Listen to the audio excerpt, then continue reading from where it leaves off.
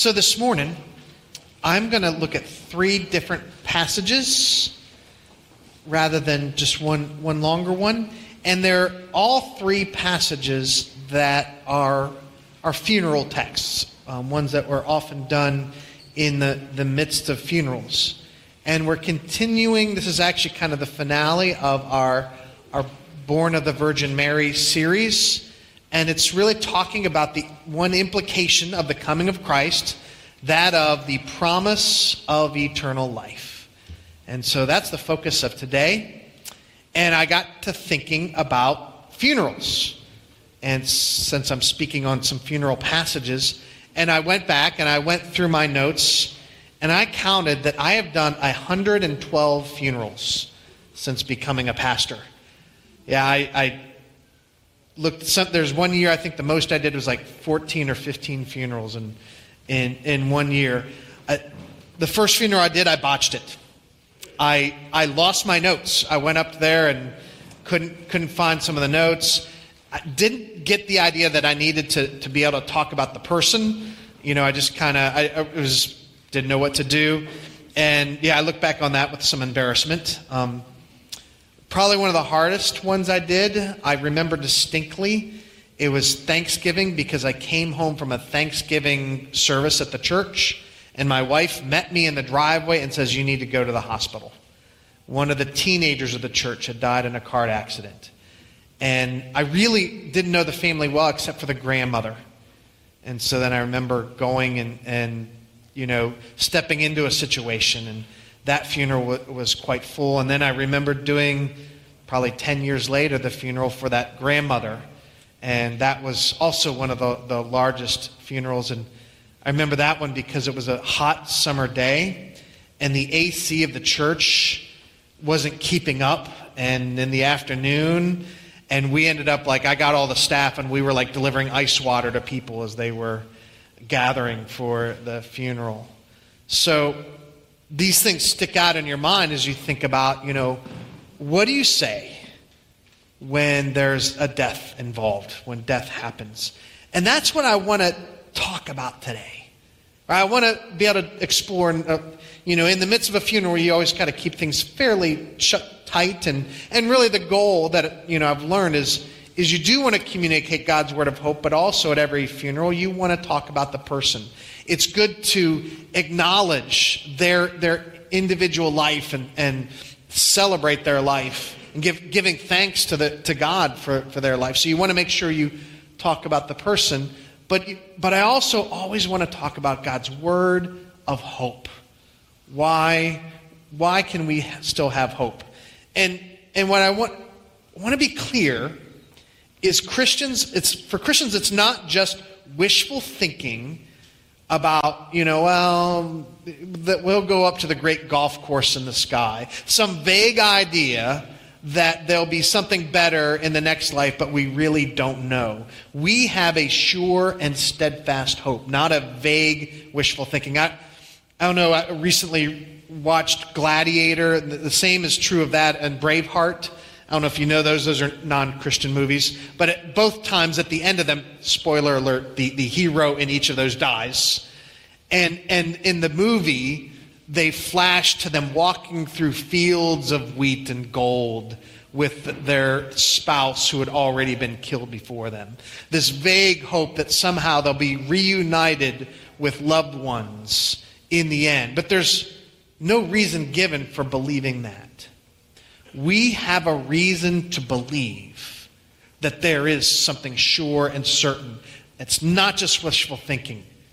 That's why Jesus was raised from the dead, so that we can have a sure and certain hope. One based on the Word of God, the one who gave his life, one that's rooted in his promises. And so I want to look at three truths that we Christians can hold on to as we face death. So in each of these, I'm going to read the passage that goes with it. First, from Psalm 103. As a father has compassion on his children, so the Lord has compassion on those who fear him. For he knows how we are formed. He remembers that we are dust. The life of mortals is like grass. They flourish like a flower of the field. The wind blows over it, and it is gone, and its place remembers it no more. But from everlasting to everlasting, the Lord's love is with those who fear him, and his righteousness with their children's children. So the first truth that we can hold on to is the Father knows us. He knows how we are made. He knows our limitations. He knows that for us, our life on earth is temporary. We were made from the dust, and to dust we will return. Death is part of being a mortal human being. Note how this passage, it compares us to a flower, a wildflower, which in its moment is beautiful and glorious. If you've ever, come across a field of wildflowers, and it's just glorious in its display. And our lives can be like that. It's like that glorious moment of flowering. But we always know it does not last. It is temporary. The wind blows over it, and it's gone. And that's part of God's plan for us. It's not just a punishment for our sin. So here's a little theological aside. It's a little bit of debate. And it comes down to this. Did Adam and Eve, were they inherently going to live forever and then just lost that attribute when they sinned? Or were they always mortal, but because they had access in the Garden of Eden to the tree of life, is that what enabled them to not have to face death? I would argue it's the latter. I would argue they were not inherently given a body that would last forever, that they needed, because it was there, the tree of life in the Garden of Eden, in order to have life going on. That God intended us to be mortal. Psalm 39. I think this is interesting. It's talking about our experience of mortality. It says, "O Lord, make me know my end, and what is the measure of my days? Let me know how fleeting I am. Behold, you have made my days a few handbreadths, and my lifetime is as nothing before you. Surely all mankind stands as a mere breath." Note the adjectives in that: fleeting. Our life is fleeting. It's insubstantial. It is as nothing. It is a mere breath. That is our experience. But the good news is God knows it. God knows how we are formed, and yet he has compassion on us like a father does for his children. And here's the other thing that Psalm 103 conveys. God is not sitting up in heaven stewing in anger over how sinful we are. Are we sinful? Yes. Humanity proves that over and over again every day. Open the news or look in your life, and we will see, yes, we do wrong to one another. We break God's laws. But God is not dwelling on his anger. Earlier in Psalm 103, it says this. It says, he does not deal with us according to our sins, nor repay us according to our iniquities. It also says, as far as the east is from the west, so far does he remove our transgressions from us. He knows our frailties. He knows our failures. He knows that in this world death happens and the world keeps moving. But God cares for his people, and he was not going to let sin keep us from being with him. That's why he sent his son. So if God is so compassionate, why does he have life seem so short and insubstantial, so fleeting? Here's the thing I've determined. He wants us to seek his eternal life.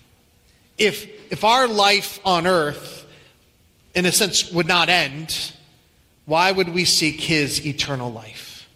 Right? We would just be content to live on and on. But in Psalm 16, it says, you have made known to me the path of life. In your presence there is fullness of joy. At your right hand are pleasures forevermore. It says that he set eternity in the hearts of mankind. He put a desire within us so that a temporary life is not satisfying. Even as we live this life, and even when the flower is glorious, there's still that niggling little voice, if you're at all attentive, that says, this will not last. And it can actually back poison even the best moments, knowing that they will not last because we are frail, feeble, temporary beings. He does that. The shortness of this life is so that we will seek eternal life. The second truth. So the first one is the Father knows us. The second is Jesus became one of us. Passages from Hebrews 2. Since the children have flesh and blood, he too shared in their humanity, so that by his death he might break the power of him who holds the power of death, that is the devil, and free those who all their lives were held in slavery by their fear of death. At Christmas we celebrate that God did not keep his distance from us, right? Even though the world was dark, he came into this world. He became one of us. The Word of God became flesh, meaning Jesus shared in our humanity. The Son of God became mortal. Even as the day he was born, he became mortal, subject to death. I counted up in my contract with the church, I'm allotted so many Tolkien references, and I've not fulfilled them all. So maybe you know Elrond is the elf lord over Rivendell. His daughter's name is Arwen Evenstar. And she, as an elf, could be immortal, but she falls in love with Aragorn, destined to be the king. And it's one of the side stories in the Lord of the Rings movies, which I highly recommend.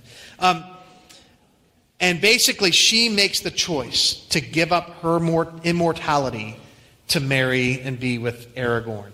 They live a long life together, but nevertheless, she gives up immortality to be with him, to be a human. Tolkien was a Christian. He was putting little Christian themes in the whole Lord of the Rings series, and that's one of them. The idea of the giving up of immortality. And that's what Jesus did. He set aside his prerogatives as God, becoming one of us, so that he himself would experience death.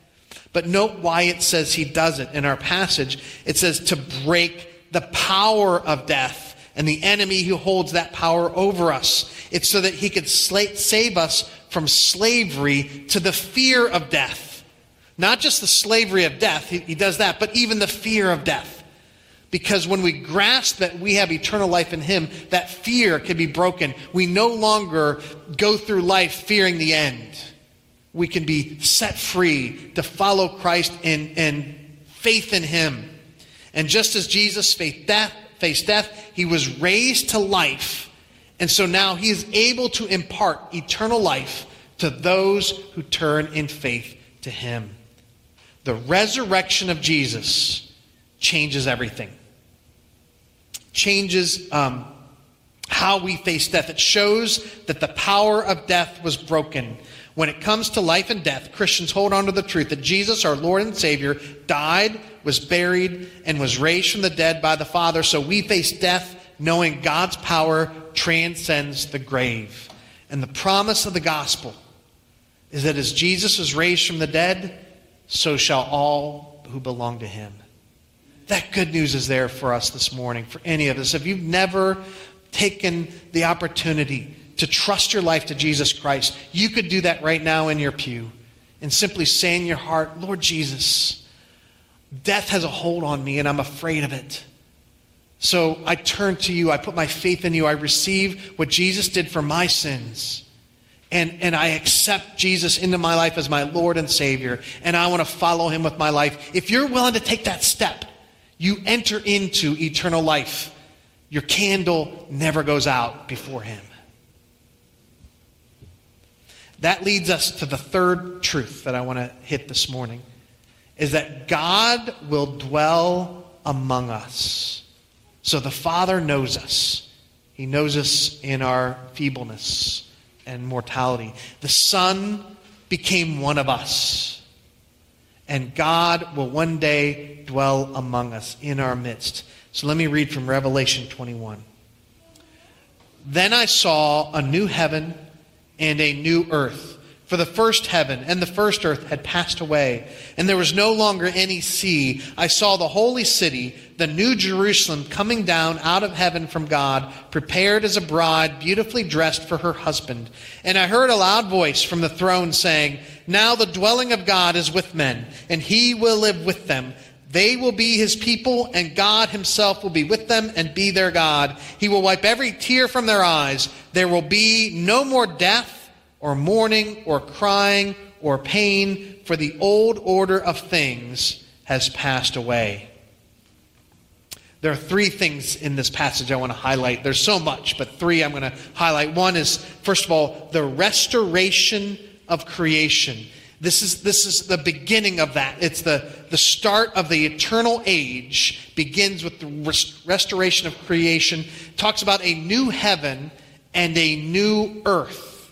Now, this is recalling, you might know that the verse in 2 Corinthians 5:17 that says when we are in Christ, when we become a Christian, it says, therefore in Christ we are a new creation. The old has gone, the new has come. So God takes us, individuals, when we're in Christ, it says the old is gone, the new has come. Now it's saying the same thing about all of creation, all of heavens. The old is gone, the new has come. And it's speaking about how in the eternal age, it will be a physical existence.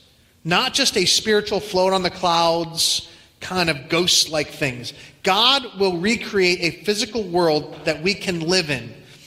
We will have resurrected bodies. Just as Christ is raised from the dead, so will we. That means God has to remake the physical laws of the universe so that our biology, so that we can have eternal life and things. It says it means he will get rid of the law of corruption and decay. For those in science, I know there's that second law of thermodynamics, the law of entropy, where decay and corruption is inevitable. God will refashion the laws of the universe so that law of corruption no longer is true. So Romans 8 describes how God will refashion, restore creation. Let me read, it's kind of a longer quote. I think I only got part of it on the screen. So it says, for creation waits with eager longing for the revealing of the sons of God. So this is happening, it'll happen at the same time as the sons of God. That's resurrected us. Like when we're raised from the dead, the creation also will experience this restoration. So then verse 20, for the creation was subjected to futility, not willingly, but because of him who subjected it. So it's talking about how creation is now in a state of corruption and futility. In verse 21, in hope that the creation itself will be set free from its bondage to corruption and obtain the freedom of the glory of the children of God. So Paul in Romans 8 is talking about the same thing that's pictured in Revelation 21. The restoration of the sons of God, the restoration of creation together. There's a side verse that says, no longer will there be any sea. I don't think that necessarily means there won't be like an ocean, because we all love to go, we spend money to go visit the ocean. In the Bible, the sea is the representation of chaos. If you go back to the beginning of creation, it says the earth was formless and void, and the Spirit of God hovered over the waters. The sea is always representing of chaos. What it's saying is God will put an end to all that chaos. He will bring everything under his good rule in this restored creation. That is how the eternal age begins. The second thing that I want to highlight out of this is that God will dwell with his people. And it says it multiple times. It says, behold, the dwelling place of God is with men. He will dwell with them. They will be his people, and he will be with them, like over and over again. It's making sure one thing is clear. God is not going to keep his distance. There'll be a closeness. that we don't fully experience here on earth now in our sin-broken world. We will see God and he will be there, and there won't be that distance we feel now. But there's another aspect of it. Heaven is not a reward, individual reward for living a good life. Heaven is God establishing a community of people who will dwell with him. So when it talks about this, it describes it as a city. A really, really big city, 1,200 miles wide and long and high. Like that's half of the U.S., continental U.S. What it's saying, though, is heaven is not like designed for each individual. Everyone gets their own little heaven. You know, you get your favorite yogurt place. You get a golf course. That's not what heaven is about. It's not like your own personal good place. It is in a community of people, a city, which means to enter it, he has to do a work within us, because we can't bring our junk into it. Otherwise, it would undo the heaven part of it, right? If we all came in and we're still just as selfish, greedy, lustful, rebellious as we are in this life, it won't work. He's got to finish the work of purging us of our sin. So in this, we will experience a closeness with God that's not tainted by the sinful nature of our heart. It says in another place, it says, when we see him, we will become like him because we will see him as he is. We will see Jesus, and it'll finish the work of making us like him. That is God's intent for his people. The third aspect out of this that comes across very clearly is the end of death and suffering. God has a plan for people to end death once and for all, to end suffering. There will be no more death or mourning or crying or pain, for the old order of things, the former things, has passed away.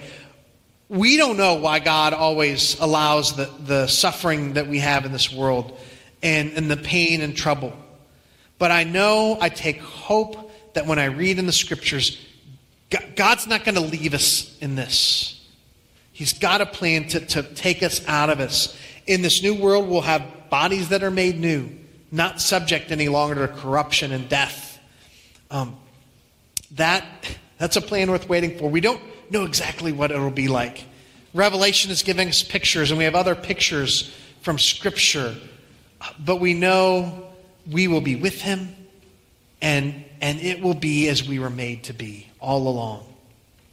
I think even there, when we see God's plan fulfilled, we'll look back on this life and maybe even have some understanding of why the struggles of this life prepared us for that life to come. Maybe we'll see new purpose in even the hardships that we can't explain in this time. We'll see how God even used those things for his glory and for our good. We talk in shorthand. We say we die and go to heaven. And we use various images. So I love that song, I Can Only Imagine. And it is drawing various images from all over Scripture about what heaven is like. And I want to clarify something.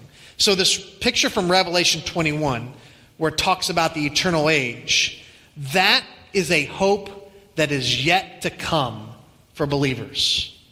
That has not yet happened. That is the final destination.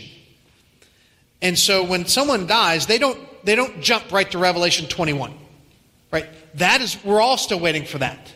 But what do we jump to? What does it mean? Does that mean we just sit in the ground and wait? No, because it talks about an immediate experience upon death. My view is we don't jump to Revelation 21 and 22 when we die, but we do jump to Revelation 4, 5, and 6. And that talks about the worship that is taking place around the throne of heaven. When we enter that door, it says the door to heaven is open at the beginning of Revelation 4. We enter that door. It talks about the souls of Christians being under the altar. In other words, we're safe in Christ. And it says to those souls, they ask, how much longer because they're looking forward to Revelation 21 and 22. How much longer? And in verse 6, it says, they were each given a white robe and told to rest a little longer.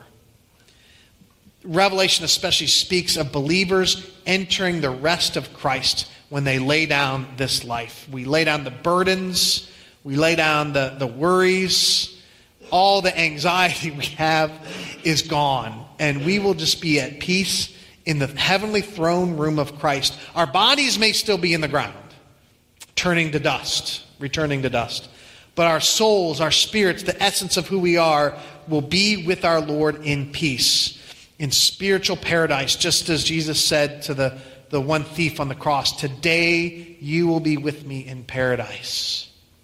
That is the picture. And even there, we yet await the day of the final resurrection in Revelation 21 and 22.